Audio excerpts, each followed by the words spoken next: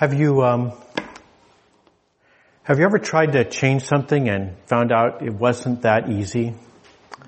About 3 years ago, I began a new phase of my 40-year process of dieting, and it's actually been successful. I've had some real good results. I've lost some weight. I've become healthier, and the doctor likes most of my markers better than she used to. So it's been good, and yet at the same time, it's been hard. I know what works for me, and at the same time, it's very hard. It's hard to change because change is hard. There's certainly not a week. Maybe there are days that go by, but certainly there's no week that goes by where I don't think, boy, I'd like some French fries or something like that. So I haven't had French fries in quite a while, but change is hard, and maybe you can relate. Maybe you can say, you know what, I have tried to change things in my life too. And maybe for you it was the same thing. Maybe it was diet, or maybe you said, you know what, I need to get some exercise. I need to get more rest. I need to get to sleep sooner, not stay up all night. Maybe it's I need to cut down on the amount of TV I'm watching because I'm just wasting my time, or I need to get off social media because no good can possibly come from social media. Whatever it is, maybe you've tried to change something and you've said, boy, this is actually harder than I thought. That you have some success, but at the same time you don't always succeed. You find that there's always something that is pulling you back or getting in your way. You get in your own way, and that's what I want to talk about today, because it's what makes change hard. And the word for it that we're gonna see a lot of different words for it, but the word I like best for it comes from the social psychologist Jonathan Haidt. Jonathan Haidt coined this or came up with this analogy. He said that we're like two people, that every person has like two little people inside them. One is an elephant, and the other is another person riding the elephant. And the elephant pretty much does what it wants, but the rider can give it direction. The rider can say, French fries are bad for you. And maybe the elephant will pay attention, but maybe it won't. And if it doesn't, well, good luck, because the elephant's going to go get those French fries. And that's kind of the model that he recommends. As you think about the world in terms of that picture, you can get things done. You can make changes. The elephant can be persuaded, but it's not easy. And if you do it wrong, then the elephant won't cooperate. And maybe you've experienced that in your own life. Maybe you've had the experience of trying to change some kind of a habit. Maybe it was, the ones I mentioned earlier. Maybe it was trying to stop a bad habit. You wanted to stop smoking, or you wanted to cut down on your drinking, or some other substance. Whatever it might have been, you might have tried to do this, and it was like, I know what I want to do. I know what I'm trying to do, and at the same time, some days I have more success than others, and the reason is because of essentially that elephant that is persuadable, but not always willing to do what you want it to do. And my guess is that you've experienced, my guess is pretty much everybody's experienced this. And the reason I guess that is because I see people were experiencing that 2,000 years ago. The Apostle Paul talks about this exact same thing in his letter to the Romans. In fact, the whole first half of the letter to the Romans is pretty much this idea of, I don't know why I can't do the thing that I want to do. And in fact, he uses that exact sentence in Romans chapter 7, right before the passage we heard. He says this, he says, I don't know what I'm doing because I don't do what I want to do. He describes the situation. I know what I want to do. It's perfectly clear to me. I'm not under any illusions about those French fries, but I eat them anyway. So Paul has experienced this, and my guess is most people experience it from time to time. Now, the language Paul uses, I don't even know if Paul would have seen an elephant. He traveled a lot, and maybe he might have seen an elephant. I don't know how common they were in the Mediterranean world. We know famously about Hannibal and Carthage, but I don't know about elephants. But he doesn't use the word elephant. The word that Paul uses, as he talks about flesh, he said, it is my flesh. The thing that is preventing me from doing the thing I want to do is my flesh. Now, that's an unfortunate word, because in our culture today, what we hear or what we associate with the word flesh is we think about sex and lust. We go straight to that place. And certainly there are times when that is exactly the problem. But But the word that Paul's getting at is much bigger than that. The Christian writer C.S. Lewis, he said that when flesh is the issue, he said, yes, the sins of the flesh are bad, but they are the least bad of all sins. He says all the worst pleasures are purely spiritual. And if you've ever had the experience of, you know exactly what to say that will calm the other person down, that will kind of lead to peace and reconciliation, and you say something else because they need to be told who's the boss. They need to be shown what's what. You need to speak to the manager because of that flesh, that elephant, that thing in you that insists on not doing what would work perfectly well, what would actually make the situation better. That part of us, that internal thing, Paul calls the flesh.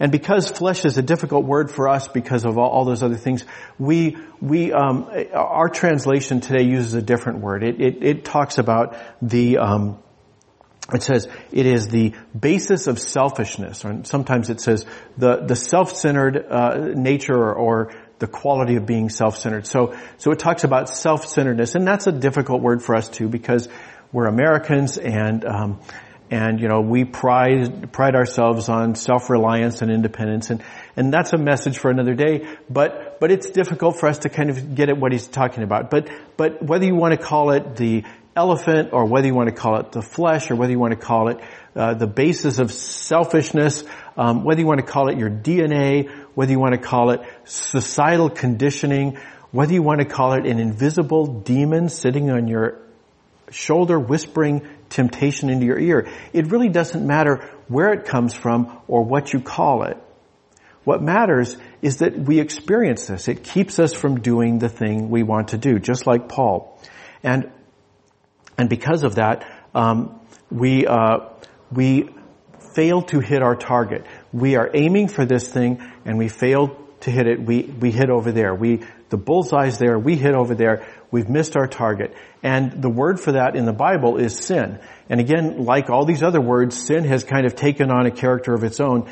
But that's what it means. It means you're aiming at one thing and you hit another thing. And so the flesh, the selfish nature, all these different ways of getting at the elephant are whatever it is that keeps you from doing the thing you want to do, keeps you from hitting the target that you're aiming at.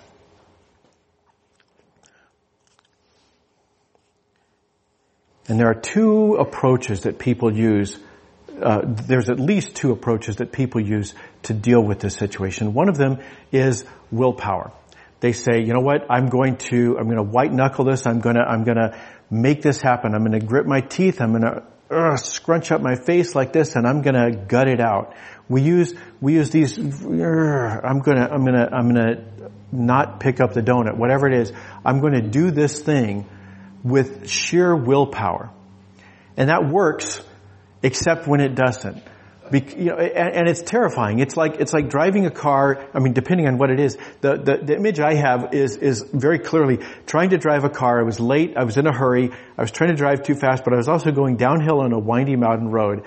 And so I am white knuckling that steering wheel the whole way down, knowing that one mistake is going to send me into a ditch. That's the problem with willpower, is that how successfully can I do this thing? Am I going to be able to keep the car between the lines? Because if I fail, if my attention wanders, if I just mess up, if my willpower breaks even for a moment, then I'm off into the ditch. I'm in real trouble. And instead of my car being in the ditch, it's my life, or it's a relationship, or it's my sobriety, or it's something else. Willpower is a hard thing to lean on.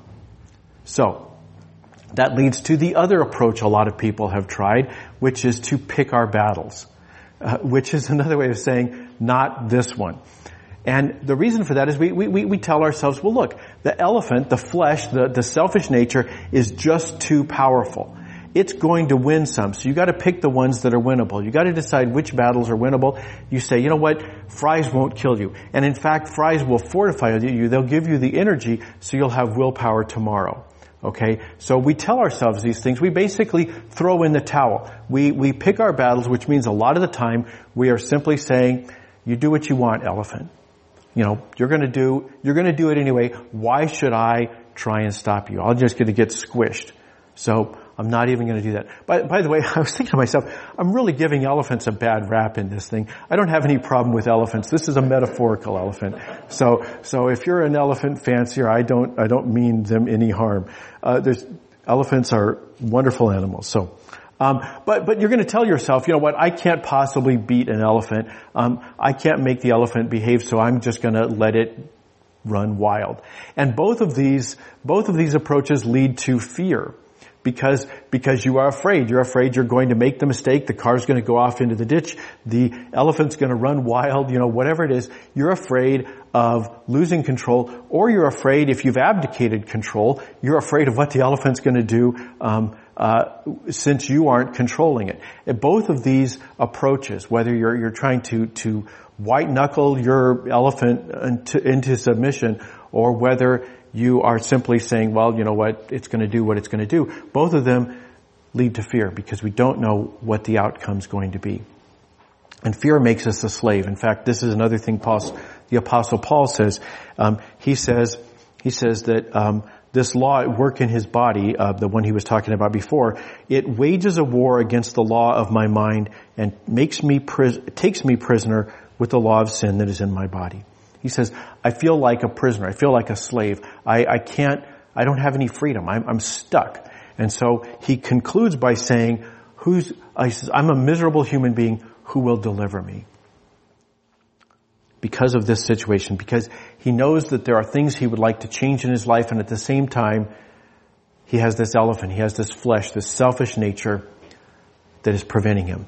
So, that's how he wraps up the first part of this discussion in chapter 7, and then he goes into chapter 8, and that's the place our passage comes from. And I'm not going to look at all of chapter 8, but I just want to point out the very beginning of chapter 8. The very first thing he says is, there is no condemnation. He says there's no condemnation for those who are in Christ Jesus. He says God knows what you're dealing with, and God doesn't hate you. God is not going to condemn you. That's why he sent Jesus. He says, let yourself off the mat because God's not putting you there. So, we should read everything that follows in that light. This is not how you can get yourself sorted out so God won't hate you anymore. This is, God doesn't hate you. God loves you. God has already acted in Christ to give you a glorious future. And so the question now is, okay, let's go back to the elephant. Let's go back to the flesh. Let's go back to the selfish nature and talk about the thing that I want to do differently in my life. The thing that I figured out, and it's something I want to do. How do I talk about that? Let's talk about that. How can I deal with that? So that's where we go now in chapter 8, and we begin in verse 9. Paul says, you aren't self-centered. You aren't literally in the flesh. You aren't governed by the elephant. The elephant's there. I'm not going to deny it. The flesh is there. The selfish nature is there. But you aren't controlled by it. You are not self-centered. And Paul is making that as a statement. He says, because of what Christ has done, this is an accomplished fact. This is not, if you, follow my, time-proven recipe, if you send your dollar, he's not saying this is something that could be true if only you do whatever. He's saying this is something that has already happened. You aren't in the flesh. He says, instead, you are in the Spirit. And he says you're in the Spirit, which is what we're going to talk about today. But he says you're in the Spirit, and then he does this explanation of what that all means, and there's going to be a lot of ifs in here, and I just want to point out, remember, the ifs are flowing out of that opening statement where he said you aren't selfish, you aren't self-centered, you aren't in the flesh, you aren't dominated by the elephant. So all of the ifs flow out of that. So we can read them as senses, okay? He says, you are in the Spirit, if in fact God's Spirit lives in you. But you aren't self-centered, so we know that, so we can turn that around and we can say, instead, you're in the Spirit since God's Spirit lives in you. He says, if anyone doesn't have the Spirit of Christ, they don't belong to Him. But since what we've just talked about, since Christ is in you, the Spirit is your life because of God's righteousness. But the body is dead because of sin.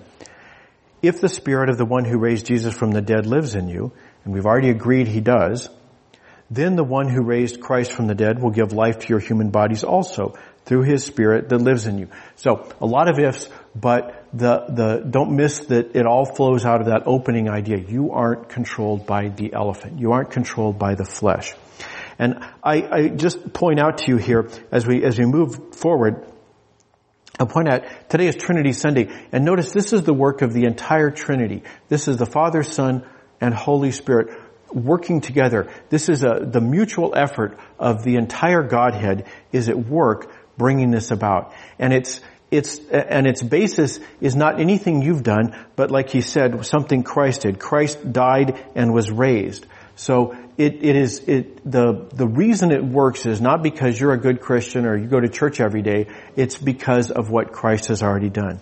And so he says, so working back up from the very bottom up to verse 9, he says, you aren't self-centered. So that's a statement, but what does it mean? What does it mean that I'm not self-centered? Okay, then how come those fries are so attractive? Why do I keep wanting to order French fries? And that's what he's going to talk about now. He says, if you remember at the end of chapter 7, he said, who will deliver me? I'm a miserable person. Who will deliver me? And we should remember, Paul is a first century Jew. And as a first century Jew, when he says, I'm a slave, who will deliver me? Any first century Jew would have said, I know the answer to this question, because every year at Passover, we remember the great act of liberation that God did in the Exodus. God liberated the entire nation of Israel from their slavery in Egypt and brought them through the wilderness into the promised land. Every first century Jew would have immediately gone there. If you said slave and liberate or slave and deliver, they would have gone straight to the Exodus. And that's good for them, but it's also good for us because we just concluded a lengthy series from the Exodus. So it's kind of fresh in our memory. And what we learn there is that, in fact, God is someone who delivers people. That when people are in trouble, when people are in a situation they can't get out of on their own, it is God's nature to liberate them. So, now Paul is going to start using Exodus language to explain this. He says, so then, brothers and sisters, we have an obligation. He says, we have an obligation, and then it's like he stops himself. He says, wait, don't misunderstand me. When I say obligation, he says, it isn't an obligation to ourselves to live our lives on the basis of selfishness. We aren't obliged to do whatever the elephant says. We're not obliged to listen to the flesh. We're not obliged to live on the basis of selfishness. He says, if you live on the basis of selfishness, you're going to die. But if by the Spirit you put to death the actions of the body, you will live. He says, if you live your life by saying, look, the elephant's going to get what it wants, the elephant's going to do what it wants, then you can give up on sobriety. You can give up on a healthy relationship. You can give up on whatever it is that you're trying to work on, whatever that thing is. Your aspirations will die. The thing that God made you to become will die. It will die with you. That hope that you had, that thing you were aiming at, that target, you'll lose it. You will never hit it. You will never hit that target. Your aspiration will die. If we live on the basis of selfishness, we have to surrender all of our dreams. But if by the Spirit we put to death the actions of the body, you will live. If by the Spirit. What Paul is saying here is, because of what Christ has done, because of all the things in that previous paragraph, because of that, there's a new elephant in town. Yes, there's the old elephant. It's still there. It's still going to push back. It's still going to, do what it can to run, whatever elephants do, I don't know. But the elephant is going to not necessarily do what you want it to do. But he says there's another elephant. The Spirit of God is living in us. We are in the Spirit. There's another elephant. He says, if you live on the basis of selfishness, you're going to die, but if by the Spirit you put to death the actions of the body, you will live. You cannot make the elephant do anything in your own power.